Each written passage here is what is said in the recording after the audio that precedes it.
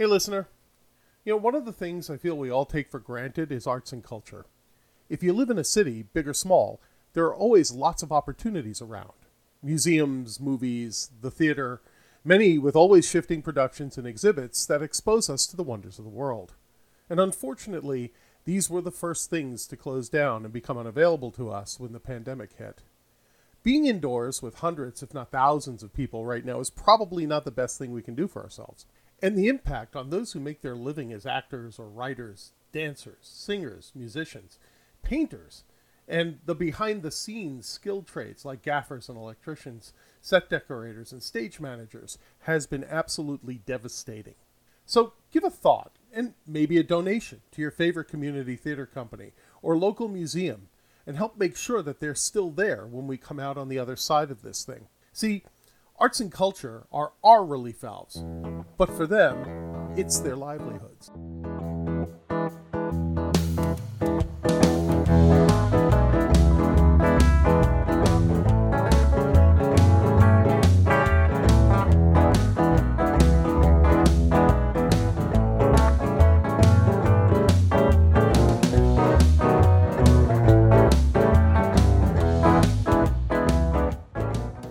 My guest today is Lisa Diana Shapiro. She's a playwright and actor living in New York City. She's a graduate of Northwestern University's theater program, and her most recent production, Samantha Spade, Ace Detective, was produced by the Tada Youth Theater Program in New York City, where she's currently writing a new full-length family musical. By day, Lisa works as a teaching artist throughout the 5 boroughs, bringing theater classes to some of the most underserved schools in the area. She's lead teaching artist for Leap on Stage, a playwriting and production program run by the arts organization Leap. In non-pandemic times, she works summers teaching theater for artists striving to end poverty in the Refugee Youth Summer Academy run by the International Rescue Committee, and in New York City's Summer School MLL program administered by the Arts Council. Hi, Lisa. Thanks for joining the podcast today. Hi, Jeff. So, how are you doing? How's life in New York? It's crazy. New York and county in New Jersey where I live were the original epicenters. They were the early epicenters of the pandemic, but now they've pretty much got it under control. So it's day to day. You just never know. It seems like you guys have it in better shape than we do out here in Los Angeles. We're still waiting for LA County to be able to back down on some of the restrictions again as the numbers flatten out. But yeah, it's crazy. California crushed the curve early while New York was just an epicenter. You work in the theater in New York. Talk a little bit about your background and your experience. I do work in the theater. I am a playwright, lyricist. I'm also a screenwriter, but I'm not doing that at the moment. And I started out as an actor. And for my day job, I work as a teaching artist in the New York City school system, teaching theater. When was that moment in your life when you knew you had to be in the theater? I grew up with it. I was always going to be an actor when I grew up. When I was born, I was unexpected, and I was 8.5 years later than my sister. And my sister was enrolled in a Saturday morning drama class. So from the time that I was born, my mother would carry me and sit in the back of the Saturday morning drama class. And when I was 2 years old, as soon as I could talk, they put me on the stage and they gave me a line to say. From then on, that was it for me. Every Saturday I went to my drama class, and I just always knew that I was going to be an actor. I didn't know I was going to end up being a writer also, but that came later. So you always knew you were going to be an actor. When did you decide to go professional? Well, I was professional when I was a kid. Whatever jobs there were, I auditioned for them, and I worked little professional jobs, little commercial jobs here and there in Miami. Miami Beach was a big had a big commercial market for a while. I don't know if it still does. And there was theater. There was non-union professional theater. I was a member of a touring company as a kid that toured what they called the condo circuit. And I was in every single show that had kids in it, from The Sound of Music to Gypsy to Fiddler on the Roof. And we would perform in rec rooms. We would perform in high school auditoriums. We would, there would always be the last minute re-choreographing because the ceiling was too low to do the lifts in the dance number and things like this. But it was I did this for several years, and it was just a great way to cut my teeth. And I got paid. That's awesome. That's really cool. When did writing become a passion for you? Well, after college, I got a degree in theater from Northwestern, and I moved to California to be an actor, and I ended up working as a legal secretary because it was true that, for 1 week's worth of work in Los Angeles, I could make as much as I would make in a 3-month run of a show in Chicago, where I had been living after college. I only got that 1 week every year or every 2 years, or, I was out of work much more often than I was working. So I decided to write a play for myself to star in. And I wrote that play, and I produced it myself with help from my credit cards and my parents. And it was a disaster. But I met a writer. I met an amazing television writer named Vivian Radkoff. I'm going to give her a shout out right here. Came to see my play and took me to dinner a week later and said, "You should be a writer, and I'm going to teach you everything you need to know." And she pretty much mentored me, taught me screenwriting. And I'd been writing plays, just for myself forever because, theater. But with Vivian, I really learned structure. I really learned things that I had never really studied in a formal way. So that's how I began. And then I discovered that people in Hollywood would answer the phone or call me back if I called them as a writer, whereas they never would if I called them as an actor. I'm actually surprised to hear that they'll call you back as a writer. That's kind of cool. Well, when you've been an actor, and I know you know this, Jeff, when you've been an actor, yeah. Nobody calls you back. No. Nobody. They don't want to bury us if they can avoid it. Yeah. Yeah. Well, to be fair, there is so many of us running around that, especially out here in places like Los Angeles, that I can understand a little bit of it. So what were you doing for a living in New York while you were working on being a writer and an actor? Well, in New York, since we moved back east, I have been teaching. I taught summers all through college. I taught after school right after the first few years after college. I taught theater. I was planning to get my certification in college, and I never did. But I did a lot of teaching. So when I went back to that when I got to New York. In New York, the arts budgets, with the Department of Education, the arts budget has been cut down so drastically that the schools don't have any arts programs. Very few schools have actual arts classes in their schools. So they have these agencies that send teaching artists on residencies into the public school system. So I work for several different agencies that do that. I actually started out on it volunteering when I first got here in 2016 because a friend of a friend, her name is Mary Mitchell Campbell. She's a Broadway music director and conductor. She had launched a nonprofit called A-STEP, which stands for Artists Striving to End Poverty. And they teach theater, they teach all the arts, but they have an emphasis on working with refugee kids in other countries. They have a program in India that they run every year. And over the summer, they facilitate the arts portion of a program called Refugee Youth Summer Academy, which is administered by the International Rescue Committee. The International Rescue Committee.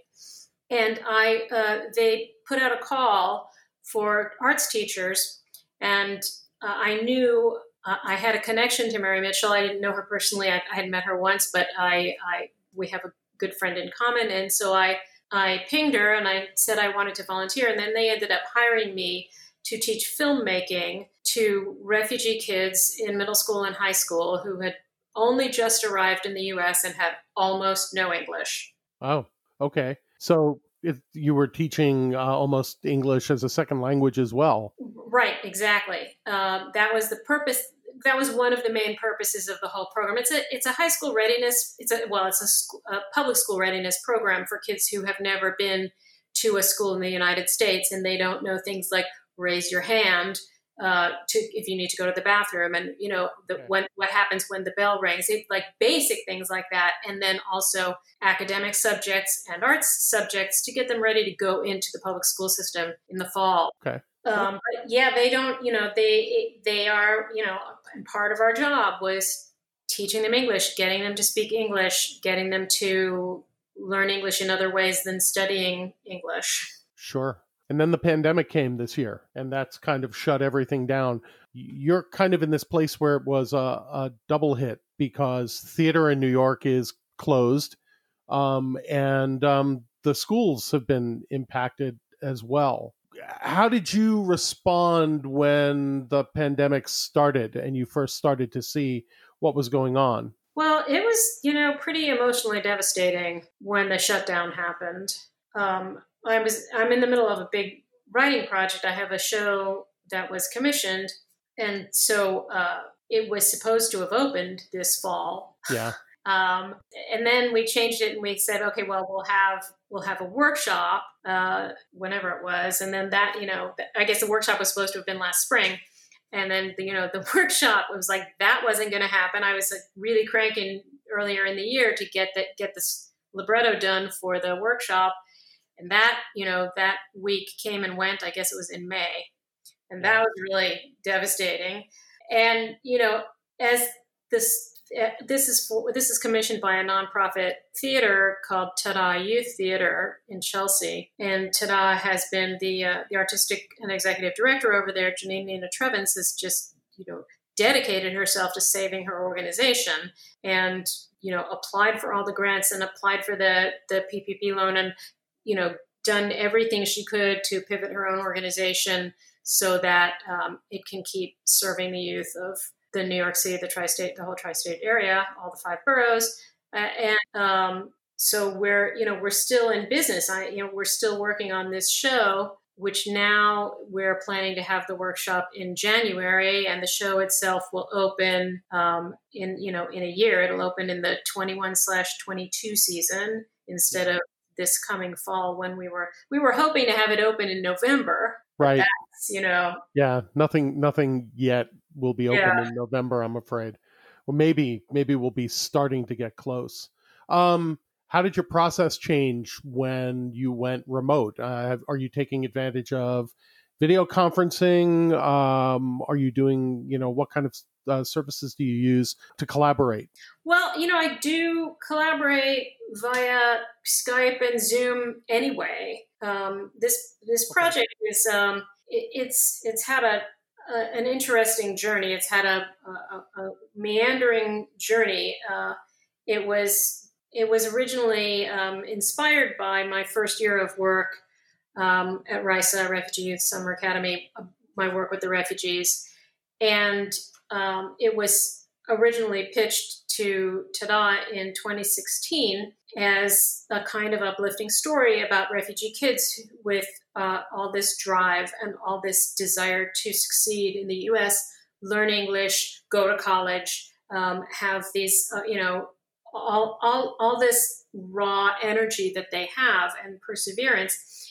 And then the election happened, and the Muslim ban happened, and family separation happened, and I'm writing this show about immigrant teenagers, and I was trying to respond to current events as I was writing. Every time things got worse, I found that I needed to somehow address it in my show. But the original commission was for a 1-hour show that would be suitable for children.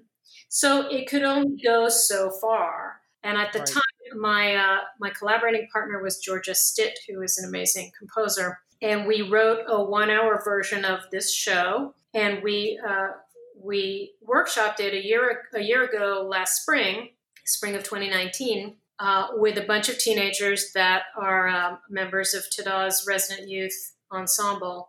And we did this 2-week workshop, and the feedback that we got from our young actors, was crazy intense, because they all knew what was going on in the country. They were all completely informed about family separation, about detention centers, about all of these things. They they just held my feet to the fire and they said, you can't just mention XYZ without going all the way into it. You can't talk about this subject without covering that subject also. And, it was still a 1-hour show for kids.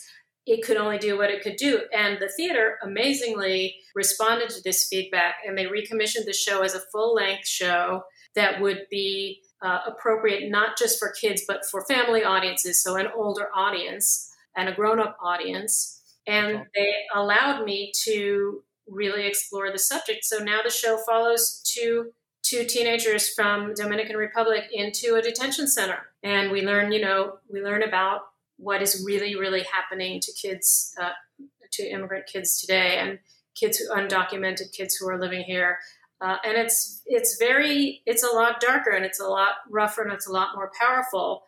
But, you can't fool kids. They are the most honest audience that you're going to get. And they were ready to deal with it, and they wanted the real thing. So that is the show that I am now writing. That's awesome. It's awesome that they're that aware of everything that's going on around them. They're paying attention. And it's awesome that you were able to adapt to that need, because they're right. We got to tell the truth of what's going on in the world. And the fact that they're that connected to it is great for the world, because it means that they will actually carry out the change we need to make the world a better place going forward. Yeah. So what happens next in your process? Do you try to workshop it again, and do you do a workshop remote this time? What does the next 6 months look like?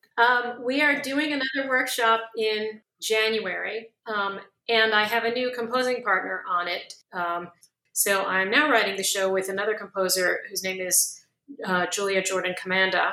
And she's married to a guy from Sierra Leone, and she spent time traveling around the world. She has a lot of world music in herself, in her abilities. So she's an amazing, amazing, talented person.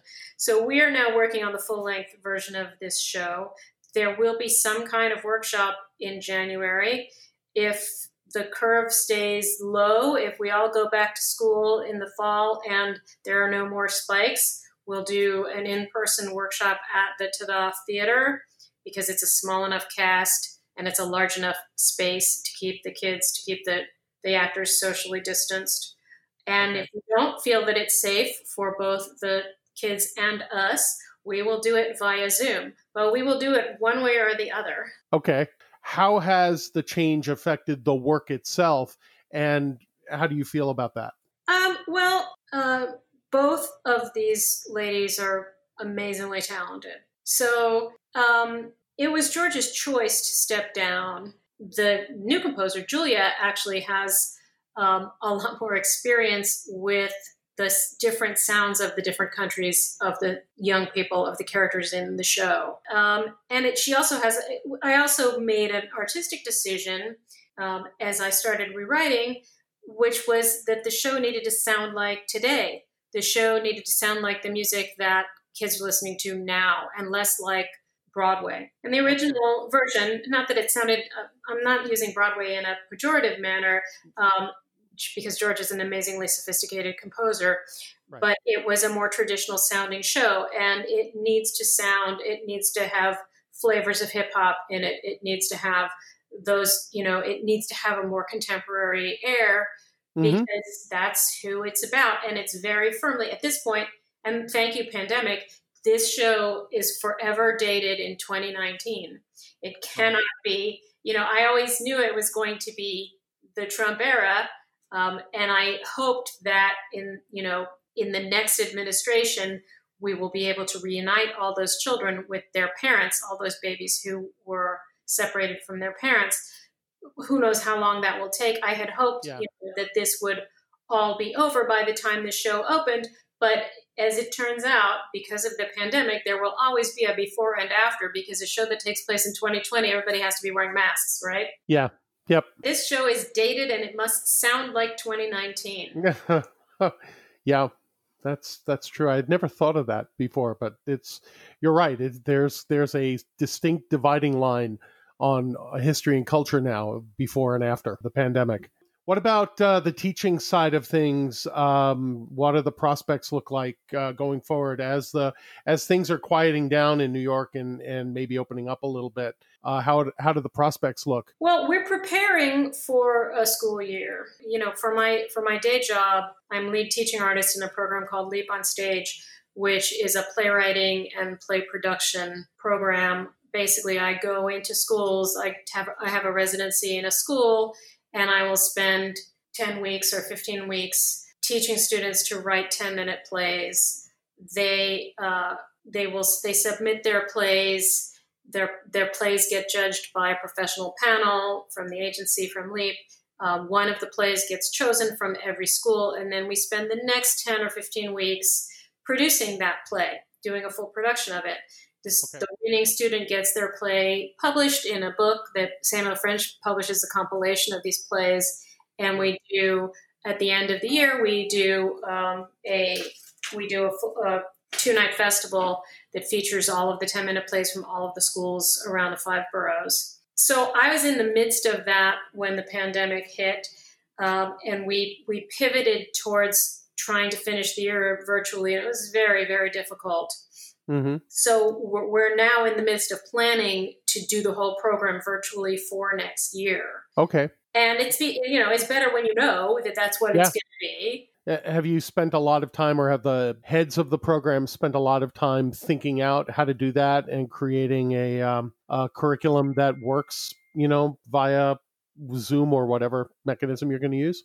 Well, that's what I'm working on right now, actually. I was very lucky to get a few hours of summer work doing exactly that. Because I started teaching in the program as a teaching artist 3 years ago. And then this past year I was promoted to lead on it. And I was, and I built the curriculum for it last year. So now my summer has been adapting the curriculum to make it work virtually. And it's going to be very different because although it's a writing residency, although the first half of it is about writing, we do a lot of improv.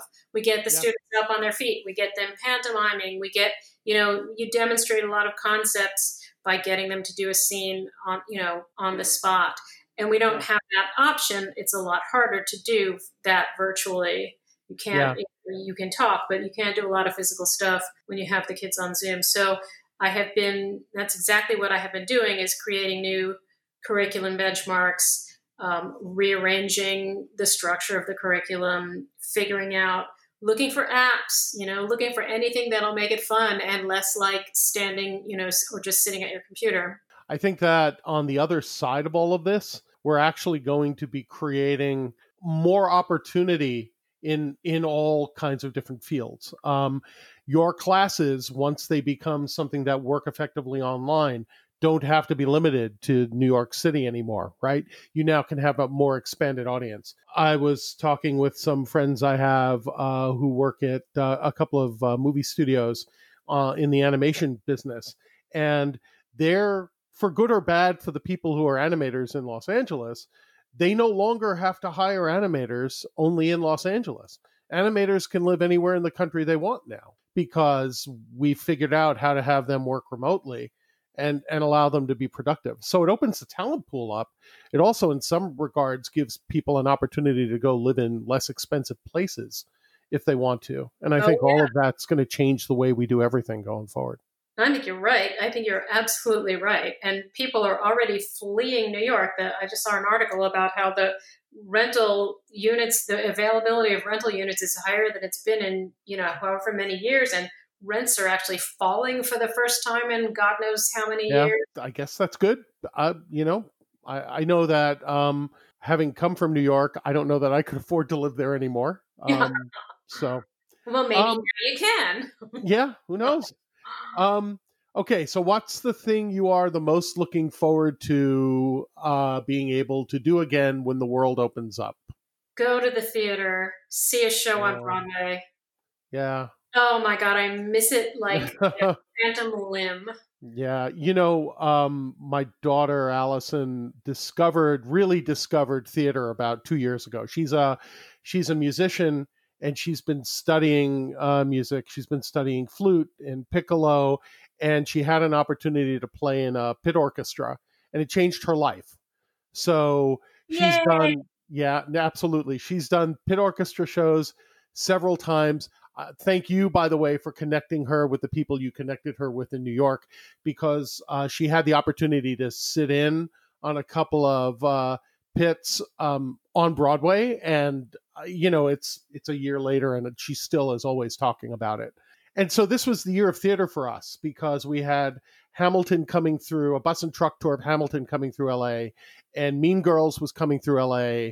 And there's a production of 1776 starting up at the Performing Arts Center here in LA.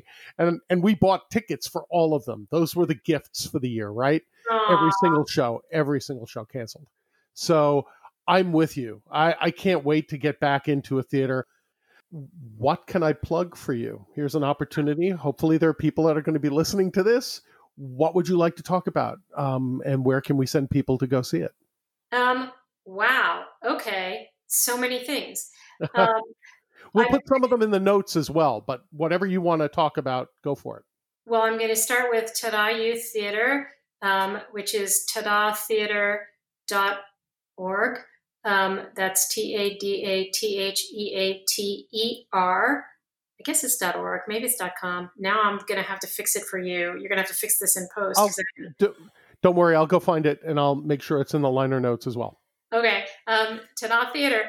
And, please donate and support. They're an amazing organization. It's educational. It's pre-professional training for young people. They have the Resident Youth Ensemble, which is an entirely free program for students from 8 to 18 who they get free training, they get free classes, they get opportunities to audition for the season of shows, which is run like a professional season, 4 shows every year. The shows run for several weeks to a month or so to 6 weeks. They get a full professional style rehearsal period. They get really unbelievable training. And then in addition, they get fed, they get transportation, they get college tours, they get theater trips. It's truly, truly an amazing organization run by my dear friend Janine Nina Trevin. So go donate to Tada if you have a few dollars to throw to something. And of course, they are producing my show, Common Ground, which you will hopefully be able to see in the 21/22 season. And then I'll be plugging that all over the place. Cool. And then if you want to see any of my work, you can go to SamanthaSpadeMystery.com, which is the website for the last show that I did for Tada. And that show is now licensed by Concord Theatricals. And you can do it at your school, at your middle school, at your high school. It is a film noir detective story musical in black and white. And it's a lot of fun. You can go to SamanthaSpadeMystery.com. You can see video. You can hear demos from the show. You can learn more about me and more about that show. Awesome. So I would say those are the things I would plug. Cool. Lisa, thanks for your time today. It was really good talking. Thank you so much, Jeff.